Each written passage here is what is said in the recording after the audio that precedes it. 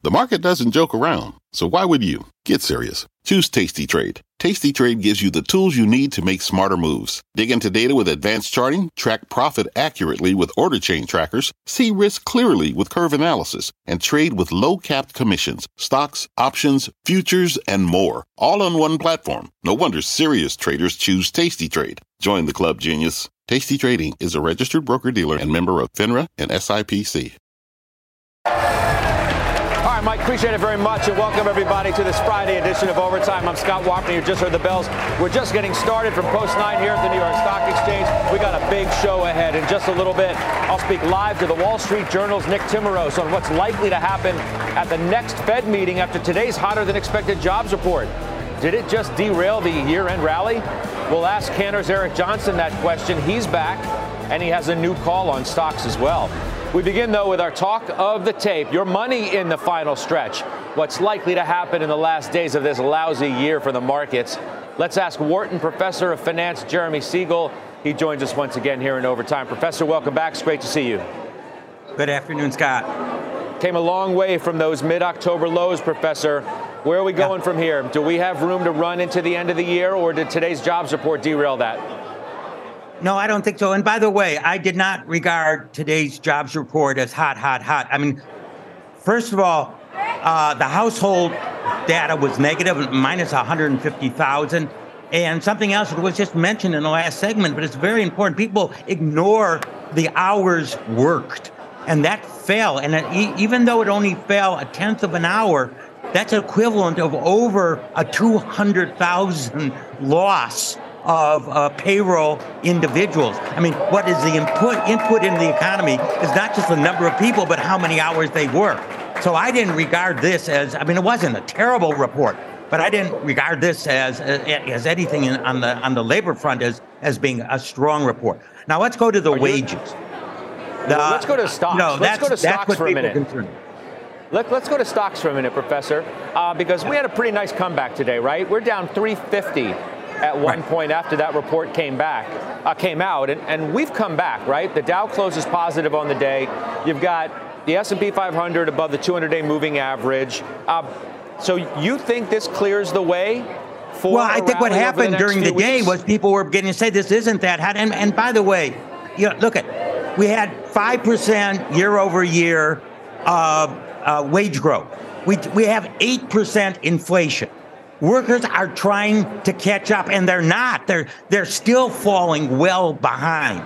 I mean, it just disturbs me to think that the Fed's policy is to crush wages so they go back down to 2%, are basically saying to the worker, you're not going to catch up to inflation, and we're going to prevent you from catching up to the inflation. That's an insane policy.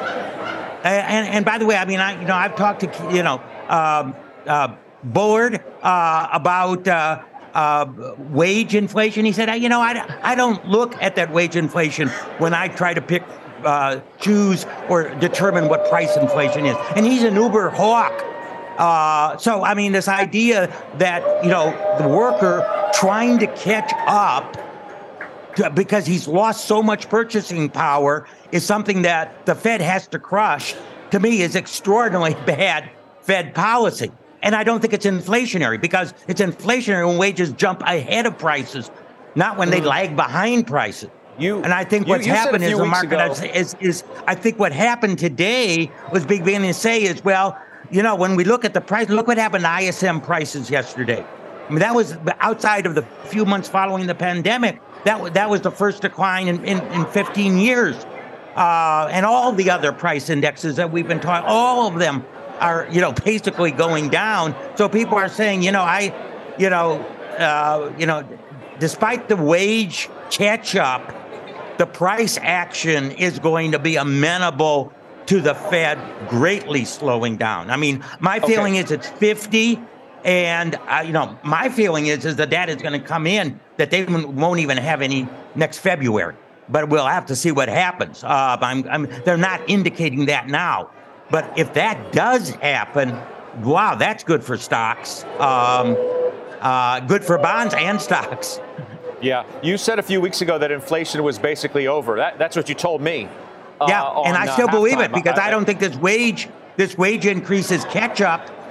And I don't think that this wage increase by itself is inflationary. Everything else that I see on the price front, everything else, and I mentioned the ISM case show house index down again, big. House prices turning, rental indexes are turning negative. I mean, it's not only a slowdown in inflation, it's actually negative inflation on many of these important categories is still coming through. And, we've talked about the fact that, the BLS index and the Fed index lags on the housing. It's going to continue to show those housing increases, which, is going to, if the Fed wants an excuse to keep on raising rates, they're going to point to what I consider a faulty index and not an on-the-ground index of what's happening. And more people are, writing me and saying, yeah, I think that that's actually the case. There's more not cognizant. So I am not changing my view that, inflation is basically over. This is catch-up wages, and the Fed should not be setting policy to go against that. Well, that's fine. I mean, you're not changing your tune, and nor does it seem the Fed chair really is either. I'm curious as to what you thought about the market reaction to the Brookings speech the other day. Did the market get it wrong? I mean, what did he say? Why? Well, I mean, all right, I call it a quasi-pivot on Wednesday. I mean, the fact is he basically cemented in 50. And don't forget, we were wavering. Bullard was calling for 75, and a number of others were calling for 75. But by cementing in 50, that was, as I say, a quasi-pivot. Now, I thought the rest of his speech was really, off track. One thing he said, despite the tighter policy and slower growth over the past year, we have not seen clear progress on slowing inflation. Very honestly, Scott, I don't know what planet he lives on. I mean, there's tremendous evidence of slowing inflation. So the rest of that speech contained a lot of information that, I think was discordant with what the data is actually showing. But nonetheless, the market was very encouraged. They said, all right, he's finally beginning to get it. And as time goes on and more data comes in, it appears he's more amenable to either slowing or stopping. I mean, my feeling is you don't need more than this 50 basis points. This 50 basis points might be too much in and of itself, but let's be thankful for little things. You continue to surprise me in some respects how critical you remain of the Fed. I don't know what planet he's living on. That's a little harsh. When someone says, we have not seen clear progress on slowing inflation, I just don't know where that statement comes from. I'm quoting him. I printed out what he said. I bet you did. I bet you did. And I mean, it's everywhere in the data. Yeah, wages are in catch-up mode. That part we know. But every other price you look at, except the super lagged housing index that the BLS does, which, was way understated inflation in 2020. We really had 10, 12% inflation in 2021. As I mentioned, and now we're slowing down real dramatically with super tight policy. And yes, I'm very critical of the Fed. I mean, to be blunt, here the Fed that caused the inflation by expanding liquidity greater than any other time in history, is basically talking as if to the worker, we're not going to let you catch up to the inflation that I caused. I mean, that's a slap in the face of the American worker, in my opinion. I just don't think that is just justified. You caused the inflation, now you're saying, I don't want wages to go up so that you can catch up to inflation. Is that good public policy, Scott? You're making a big statement, Professor. I can tell the emotion that you have behind it. I'm not going to judge their policy. I leave it up to people like you, and I'm happy that I get to ask you about it, which I want to ask you about yields as well. What do you make of that? The 10 years at 3.49? We're talking about the rate back in the summer. Yeah. What's that about? Why are rates going down? Well, I mean, they jumped because they said, oh, my goodness, this means that he can justify staying up. And then they looked at the data saying, this wasn't a strong labor market report. And you know what? Everything else is going to, that shock wore off. I think it's going to keep on going down because I think we're having slower growth. We're going to have slower growth. This was not a hot report. And we're going to have slowing inflation. Those are two good things for bonds. And they're also very good for stocks. I'm not surprised at all. Listen, I'm really sticking my neck out here, but I wouldn't be surprised by the end of next year we have a 2 handle on the Fed funds rate. Now, that's way out of consensus. I know that, and I'm certainly not going to bet my life on something like that. But I'm just saying, when we get this data in, we're going to get that down very quickly. I mean, the talk is not going to be, is it going to be a 25 now or what else? It's going to be, when are we going to decrease the rate? That may come as early as the spring. Now, again, that's way out of consensus. But I'm not going to be surprised if that. I'm not going to be surprised if that happens. Okay, I want to tee up what I think is going to be a debate, Professor, because I got somebody as part of our panel today. Let's bring in our contributors, by the way. CNBC contributor Stephanie Link of Hightower, Greg Branch of Veritas. And Greg, let's just get right into it, because you suggest that we're closer to the beginning of the hiking cycle than the end. How is that possible? No, Scott. So let me differentiate two things, and happy to be with you fresh in from that other planet that I live on with Powell, with Chairman Powell. What I think the argument misses, and we hear this a lot, that we're closer to the end of the hiking cycle, and which I would admit that, but I would likely say barely, because I'm now starting to think that the terminal rate for next year is around 6%, which implies that we have another 250 and 275 basis points to go. But what that argument misses, and what I think even the bulls will admit, is that we are closer to the beginning of the impact of the Fed moves. We all like to say that there's a lag effect. And inflation is sitting at 7.7% on PCI and CPI and 5% on PCE core. And these are not levels that are anywhere near the neighborhood of the Fed's target.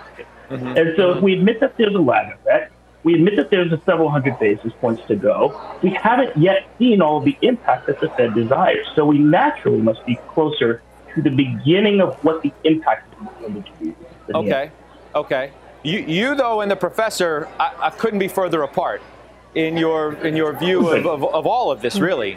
And Professor, where you just heard Greg suggest that the Fed funds rate is going to be versus where you just shockingly said you think it's going to be.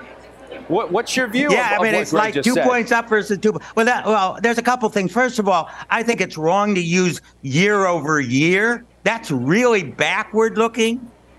Scott, I put the actual rental housing prices in, the actual case-shiller prices into the CPI index. And guess what? Core inflation, which is what Powell's looked at over the last 2 months, has been negative.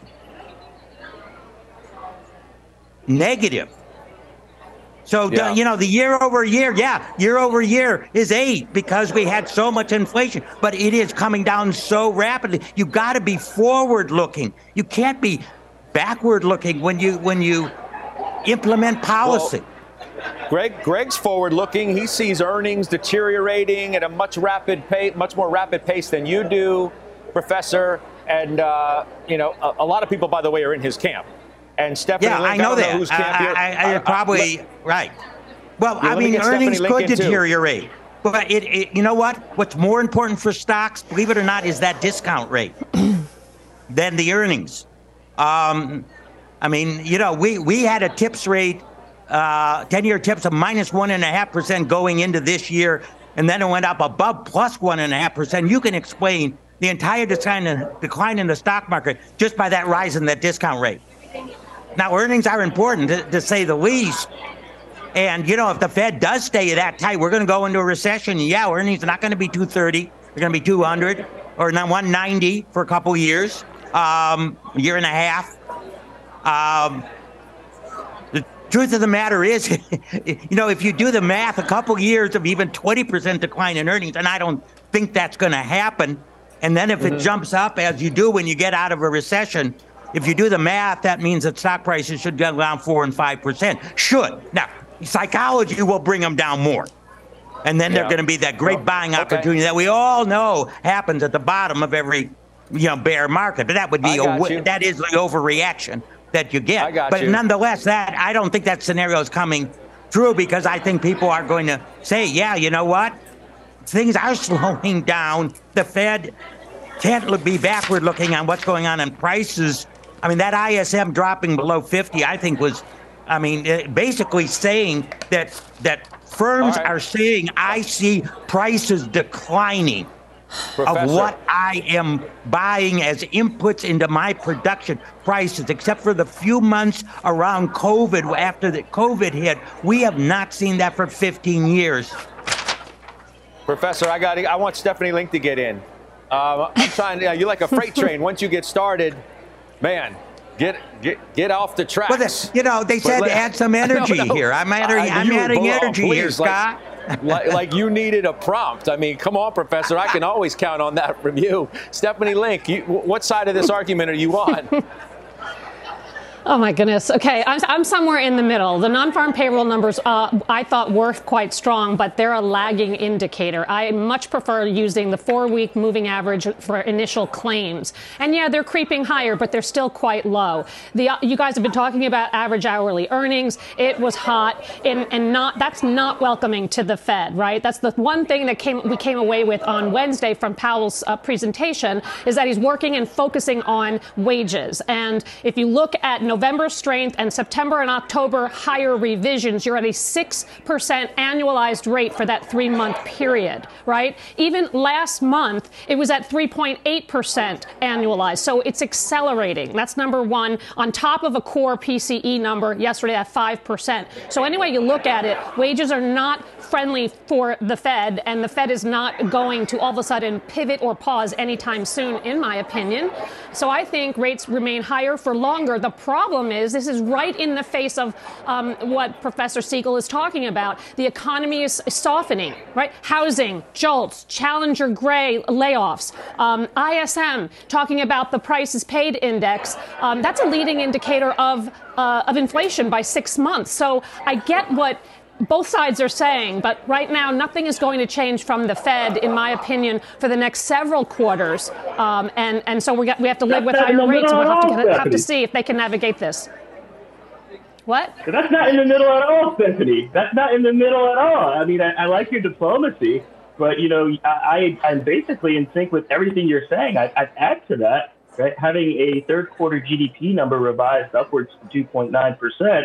As well as unemployment sticking at 3.7%. In conjunction with everything you just said, gives them the leeway for that additional 300 basis points. And if that happens, then, again, the numbers for 2023 are too high. Well, they're not going up 250 basis points from here in terms of the Fed funds rate. They're not when you have in the face of a slowing economy. And that's where I differ from you, but I also hear what you're saying in terms of earnings and that sort of thing. GDP this year is going to be below 1%. It's not storming ahead. First 2 quarters were negative. We did blip up on the second, kind of wiped out the negative of the first 2. There's a lot of discussion on what's going to happen this quarter. People I follow says, the Atlanta GDP now is way too high. I'm getting people are saying it's 1.5 to 2, which would put this year sub 1. That's not strong, really. But it's not recession. But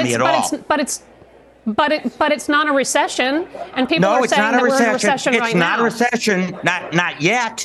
If you go to 6%, you're going to definitely have it. If you go to Greg's number, you're going to have it. Not yet. I don't think they're going to 6%. I think they stay I think they stay at about 5, and they just stay higher for longer. I don't think they go to 6. But this higher for I keep on bringing up. Remember a year ago, September, Jay Powell said no increase in Fed funds will be necessary for 2022. Yeah. This was in September of last year. So now, when they increased it all, how many times, Are we now to believe that they know what's going to happen in 2023? No, they're just going to follow the data. The data is weak. If the price index gets low, if they say maybe we should use some more current indexes and it's not so bad, maybe wages are just really catching up and not causing this inflation, you're going to see a big change in tone. Greg, you know the Fed's not going to be able to get to 6%, no matter what they say. I mean, come on now. You really think that they're going to get to 6% on the terminal rate? They're going to go, what did you say, 250 to 375 more basis points from here? Come on. 250 to 300. That's my call, Scott. How many times have people said that what I was saying was crazy? I've heard that for a year now. So, look, and I'm going to point something out about what Stephanie said. Higher for longer poses a problem. Remember, when the Fed talks about battling inflation, what they talk about is battling the structural ingrained notion and expectation of inflation.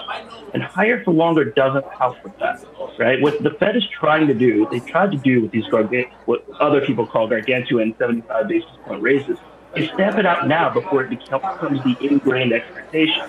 And there's evidence that that's happening. That's why we see a really depressed consumer confidence number for the last few months. And so higher for longer doesn't get us there. I'm going to give you another hot take. My bet is that we're going to see 75 in December. Steph, you think we're going 75 and not 50 because of this report? I don't think so. Say it but I mean, my opinion is 50 is virtually baked in. You never know. They could go 50 this time, and they could go 50 next time too, which not very many people but that's have. not till February. I don't think you're going to see the hot data that is going to make them go 50 again. I think you're going to see cooling data that is going to make them think of much less. You better hope not, Professor, and by the way, your forecast, your outlook doesn't work if they do, right? That totally upsets where you think stocks are going to go. But they're going to see less inflation and lowering the discount rate is really important for stock prices, because that's a major reason why we had the bear market, is that we had the sharpest increase in real interest rates that we've had since World War II. And that, you just apply a discount rate to cash flows and wow, you saw what happened. So if they lower the discount rate, even if we have some slowing in the economy, lowering the discount rate is a better thing for the stock market. Okay. Now, if we cause a recession, that's something else. But it's not, don't forget, it's a slowdown in inflation. You know what I think is going to happen next year? Professor? What are you going to say, Mark? Did you say Did you say 190 for next year? Did you say 190 for next year was your expectation on S&P? Did I hear you right? No. I say that's a terrible worst case scenario if they go to your level, Mark. Greg. Yeah, then we go to 190. Yeah. Guys, we're going to leave. No. I think it'll probably be around 220. Maybe. Yeah. By the way, let me say something. Just the last word, Professor, I've given you so much leeway. Please, let me give you the last word, and then we'll wrap it up, okay? Please. Okay. Go ahead. One last word. We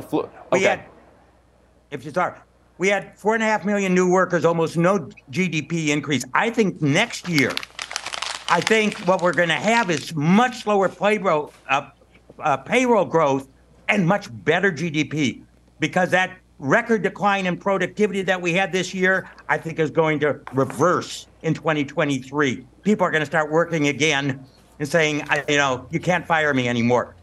Firms are going to be firing people who don't work. Productivity is going to go up. That improves margins and is good for profits. All right. We're going to make that the last word. All right. I love that conversation. Spirited, for certain. Thank you so much, everybody. Stephanie Link, you're coming back a little bit later. Thankfully, too, because you deserve your voice to be heard more. Professor, thank you. Gregory, thank you as well. You guys have a great weekend. Steph, as I said, I'll talk to you again in a little bit. Let's get to our Twitter question of the day. We want to know, did today's jobs report dash hopes of a year-end rally? You can head to @CNBC Overtime on Twitter to vote. We'll share those results a little bit later on in the hour. Do not go anywhere. We are just getting started here in Overtime, as if that wasn't spirited enough. Up next, bracing for a big reversal, Cantor's Eric Johnston is back, and he's sounding the alarm on stocks. We'll talk to him coming up next.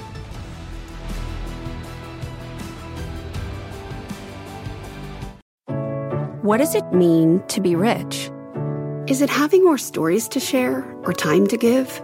Is it being able to keep your loved ones close or travel somewhere far away?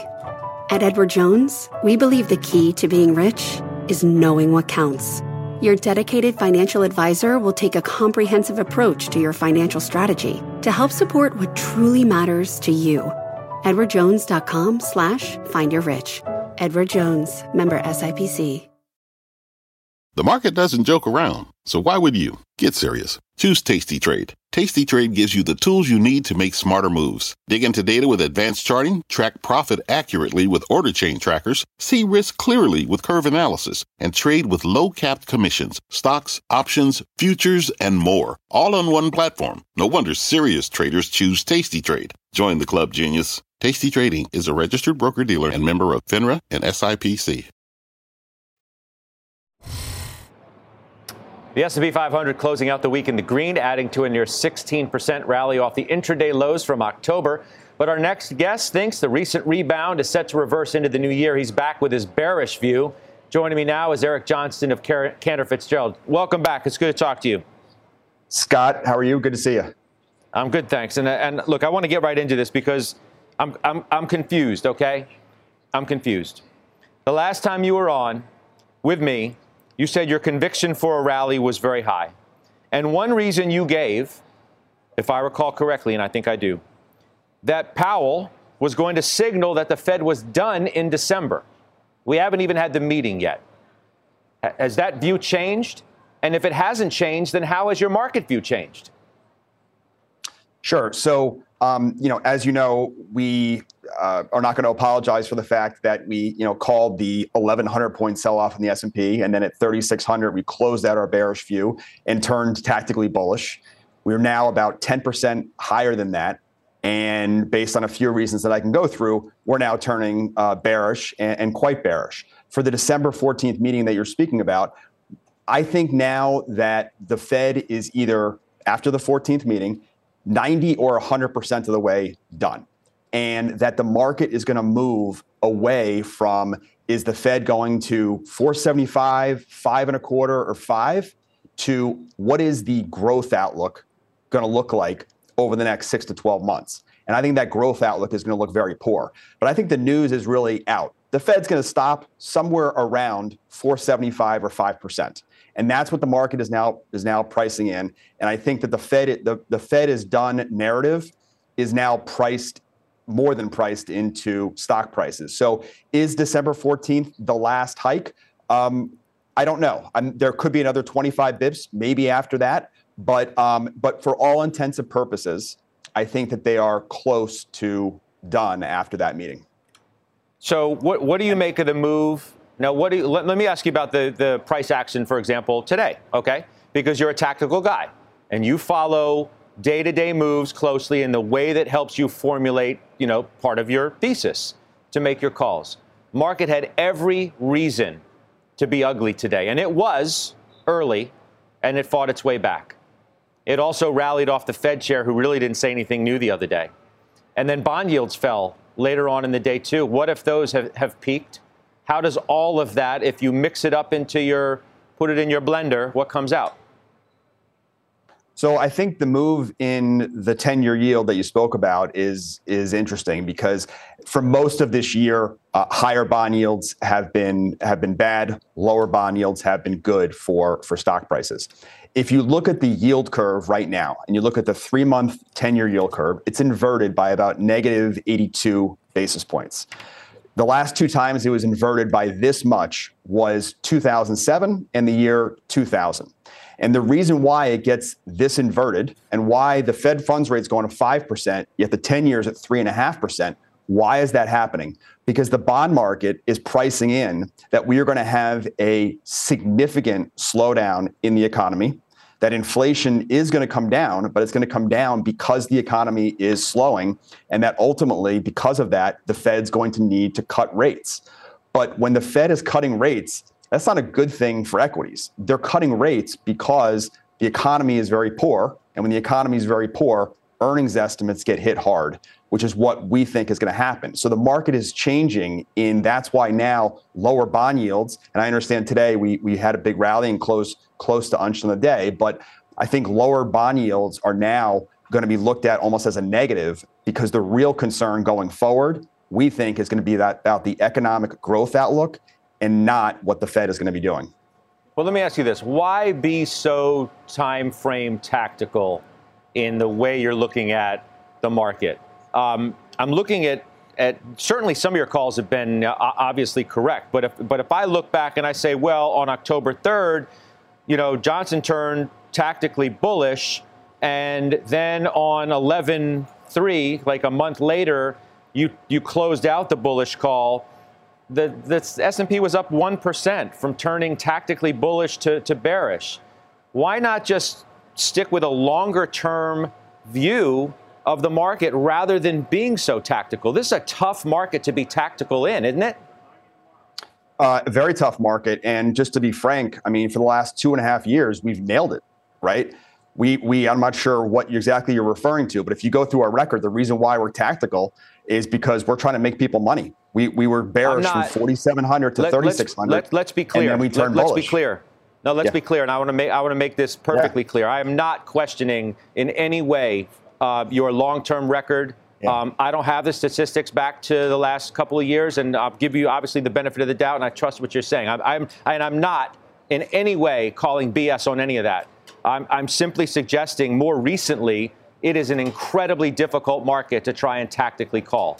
We've had a hell of a rally off of the mid-October lows, and maybe that's reason enough to be negative in thinking that we just came a little bit too far, too fast. But when the last time you were on suggesting that one of the principal reasons that you were as bullish as you were was that the Fed chair was going to say or signal, more so than say, at the December meeting that we're done. And that was a key reason to be bullish, but now turn negative 2 weeks before the actual meeting is confusing, I'm sure, to some people. And I just wanted to give you the platform, frankly, to clarify that, because people talk about it. They ask, like, well, last time he said this, now he says that.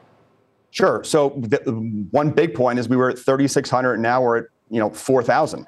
And so that's a 10% swing in the market. And when I think that the upside from 4,000 or 4,100 is extremely limited, the risk reward in being long equities at 4,000 or 4,100, we're trading at 18 times earnings, is very bluntly is terrible. And so you have a situation right now where there's no upside, and we think that there is an easy way to get a fair amount of downside in the market, because we do think that in January, estimates will come down. So I told you that in the October reporting season that I did not think that earnings estimates were going to come down during that season, and that was accurate. For the January season, which is the first month of 2023, I think companies are going to reset earnings expectations, and we're finally going to see that big drop in earnings estimates. And I think if you look at the 2023 versus 22, the environment, you're going to have a higher Fed funds rate. You're going to have a higher 10-year yield. You're going to have QT versus QE in 22. All these factors, and I can go on, are going to be much worse in 23. It's going to be a very poor operating environment. And one thing one more point about today's employment report is a good example. Margins are going to get hit hard in 23. Wages are higher, and the goods prices are coming down. That's very bad for margins. I feel like I have a much better idea and understanding, I think our viewers do too, about the kind of calls that you make and why you do it. The facts on the ground change. I get it. The market's rallied a lot. I get that too. That's right. And maybe it did a little bit too much too quickly. But we'll see. I appreciate the conversation, your time as well, Eric. Absolutely. Thank you. Thanks, Scott. All right, that's Eric Johnston from Cantor joining us here. Time for a CNBC News update with Contessa Brewer. Contessa? Well, Scott, President Biden met with Prince William at the John F. Kennedy Presidential Library and Museum in Boston today, and the two exchanged pleasantries, as they might, posed for the cameras outside the museum. It's the last day of a 3-day trip for the Prince and Princess of Wales and the royal couple's first visit to the United States in 8 years. Brazilian soccer legend Pelé remains hospitalized in stable condition in Brazil after a respiratory infection. The 82-year-old was admitted Tuesday, and he's got to stay in the hospital for the next few days to continue treatment. In an Instagram post, Pelé said He was at the hospital for a monthly visit, and he thanked his supporters for their positive messages. And if you're looking to book a visit from Father Christmas this season, or if you want to see him at the mall, you might want to pack your patience and expect longer lines. You also might be too late if you want a personal visit. Hire Santa says demand for St. Nick is up 30% compared to last year and 120% from before the pandemic. And this company says the U.S. has more than 2,250 positions open for that role. Somebody who's good can apparently, Scott, pull in 20 grand in one season. I know we don't have a lot of kids in our audience, but still I feel like I'm very carefully walking a tightrope in how I deliver this story. I think you did a great job, Contessa. Thank you. It's Contessa Brewer. Okay, up next, stocks falling on the back of today's jobs report. The Wall Street Journal's Nick Timiraos, he is with us after the break. Well, what's his outlook now for the Fed? He's going to tell us next. The market doesn't joke around, so why would you? Get serious. Choose Tasty Trade. Tasty Trade gives you the tools you need to make smarter moves. Dig into data with advanced charting, track profit accurately with order chain trackers, see risk clearly with curve analysis, and trade with low-capped commissions, stocks, options, futures, and more. All on one platform. No wonder serious traders choose Tasty Trade. Join the club, genius. Tasty Trading is a registered broker-dealer and member of FINRA and SIPC.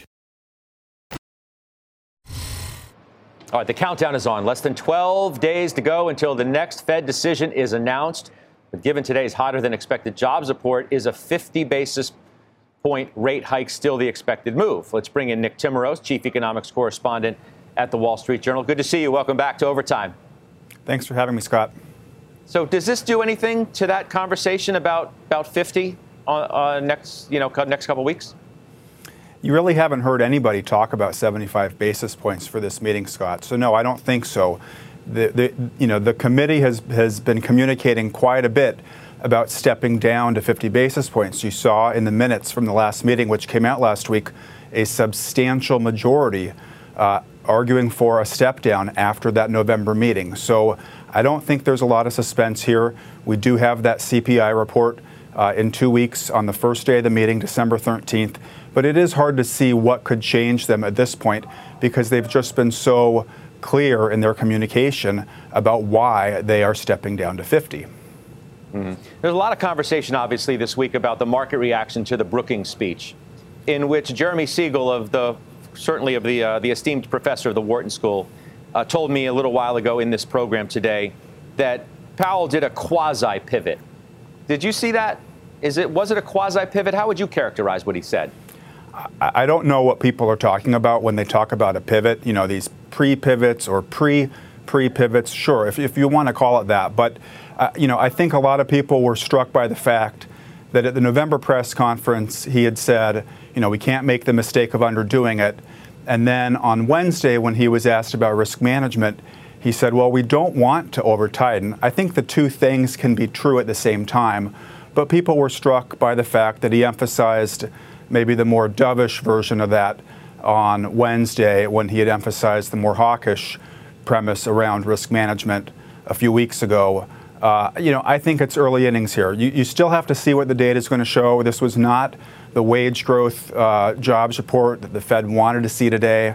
And so it's just early innings. And I think trying to predict what's going to happen beyond December is very, very difficult. You could have a 25 basis point increase. You could have a string of 25 basis point increases, and they could do 50 in February and then do 25 basis points after that. It's just, there's still a lot of data to come through.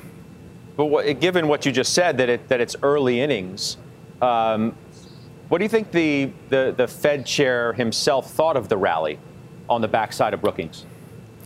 It's hard to say. I think when you look back at July and August and you had the easing in financial conditions there, you had a much lower federal funds rate and you had barely positive real rates. So there is a difference right now if financial conditions are easing because people think that the inflation picture is getting better. If they're misreading the Fed's reaction function, that could be an issue for the Fed. But there will be a new summary of economic projections in 2 weeks. And so there's an opportunity there for them to show, they're slowing down because they think they're getting closer to their distance. When I go driving down the freeway, when I think I might be getting closer to my exit, I get out of that far left lane, I turn on my turn signal, I get over a lane or two. I'm not stopping the car when I do that. And I think that's what you're seeing right now. The committee thinks they're getting closer to their destination, even though they're not there yet. So they're getting out of that high-speed lane. And, you run the risk that you're going to miss your exit if you keep going down the highway at 75 miles per hour. Like, lastly, and I do got to run. I mean, bond yields are down. The yield curve is, massively inverted. How concerned are they about that, even if they are far from finished? Well, I don't think the yield curve inversion matters as much as it would have, say, 4 years ago, because inflation's a huge problem right now. And so if that's the market saying that they think the Fed's going to get on top of inflation, and then, that means the Fed still has to follow through on what's priced into the forward curve. So I think it's a different situation. You can look at how inverted the yield curve is compared to the last 2 times, as your last guest did. But, inflation wasn't a big problem in 2000 and 2007. Appreciate your time so very much. Have a good weekend. That's Nick Timros, Wall Street Journal, joining us there. Yep. Up next, tech stocks taking a beating in 2022. Altimeter's Brad Gerstner, though, outlining a new way to trade that space. He did that yesterday right here in OT. We'll debate it in today's Halftime Overtime next. We're back in today's Halftime Overtime. The Gerstner guidelines, with the Nasdaq down 27% in 2022 and pacing for its worst year since 2008. There are questions about whether tech can work in the new year. According to Altimeter's Brad Gerstner, the tech playbook for investors requires a newfound focus on the bottom line. I think that you can either fight the last battle, which will be pretty painful, right? Or orient and position your portfolio for 2023. I think the things that you want to own, to the extent you're going to be investing in technology, need to be those beaten up names with real free cash flow support. There are big cap names trading at historical lows.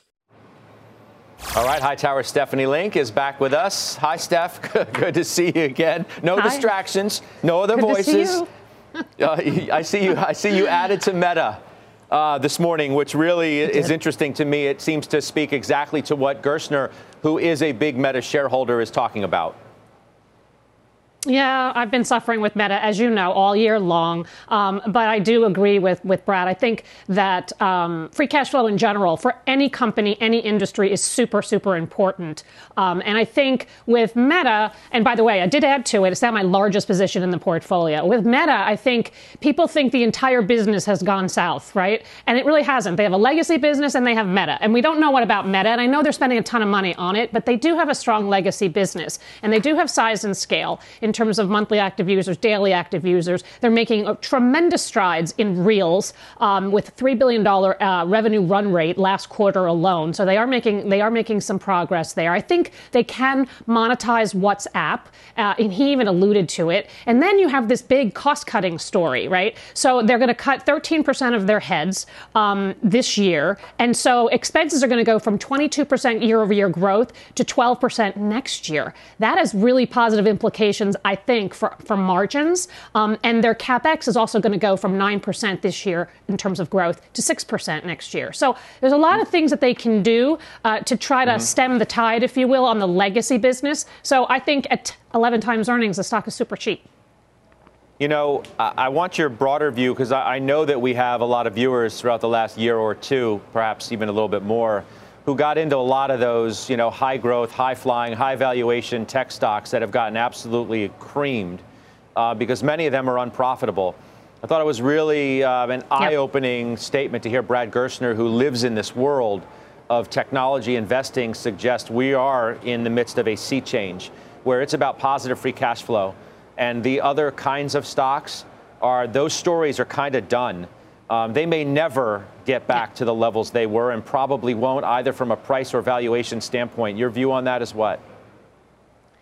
Yeah, no, I mean, positive free cash flow and also earnings and earners, right? And earnings growth. And so to me, that's what I focus on in general. It's very hard to value companies that don't have earnings. And when you start looking at price to sales and PEG ratios and this and that, it's very complicated. Momentum on the way up is phenomenal, right?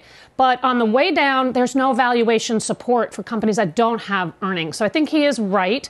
And I think that some of the names that he highlighted yesterday were interesting. Some are still too expensive for me, Scott. In fact, most of the FANG names are too expensive. Meta is the only one that I think is interesting. We talked about Alphabet, too. That one's on my radar. But again, I think you just got to be careful in terms of long duration assets. Because if you think, like I do, that rates are going to stay higher for longer, that's going to be hard for long duration assets, technology in specifics, as well as growth stocks. I appreciate your patience so very much, Steph. When the bullet train is on the track, just get out of the way.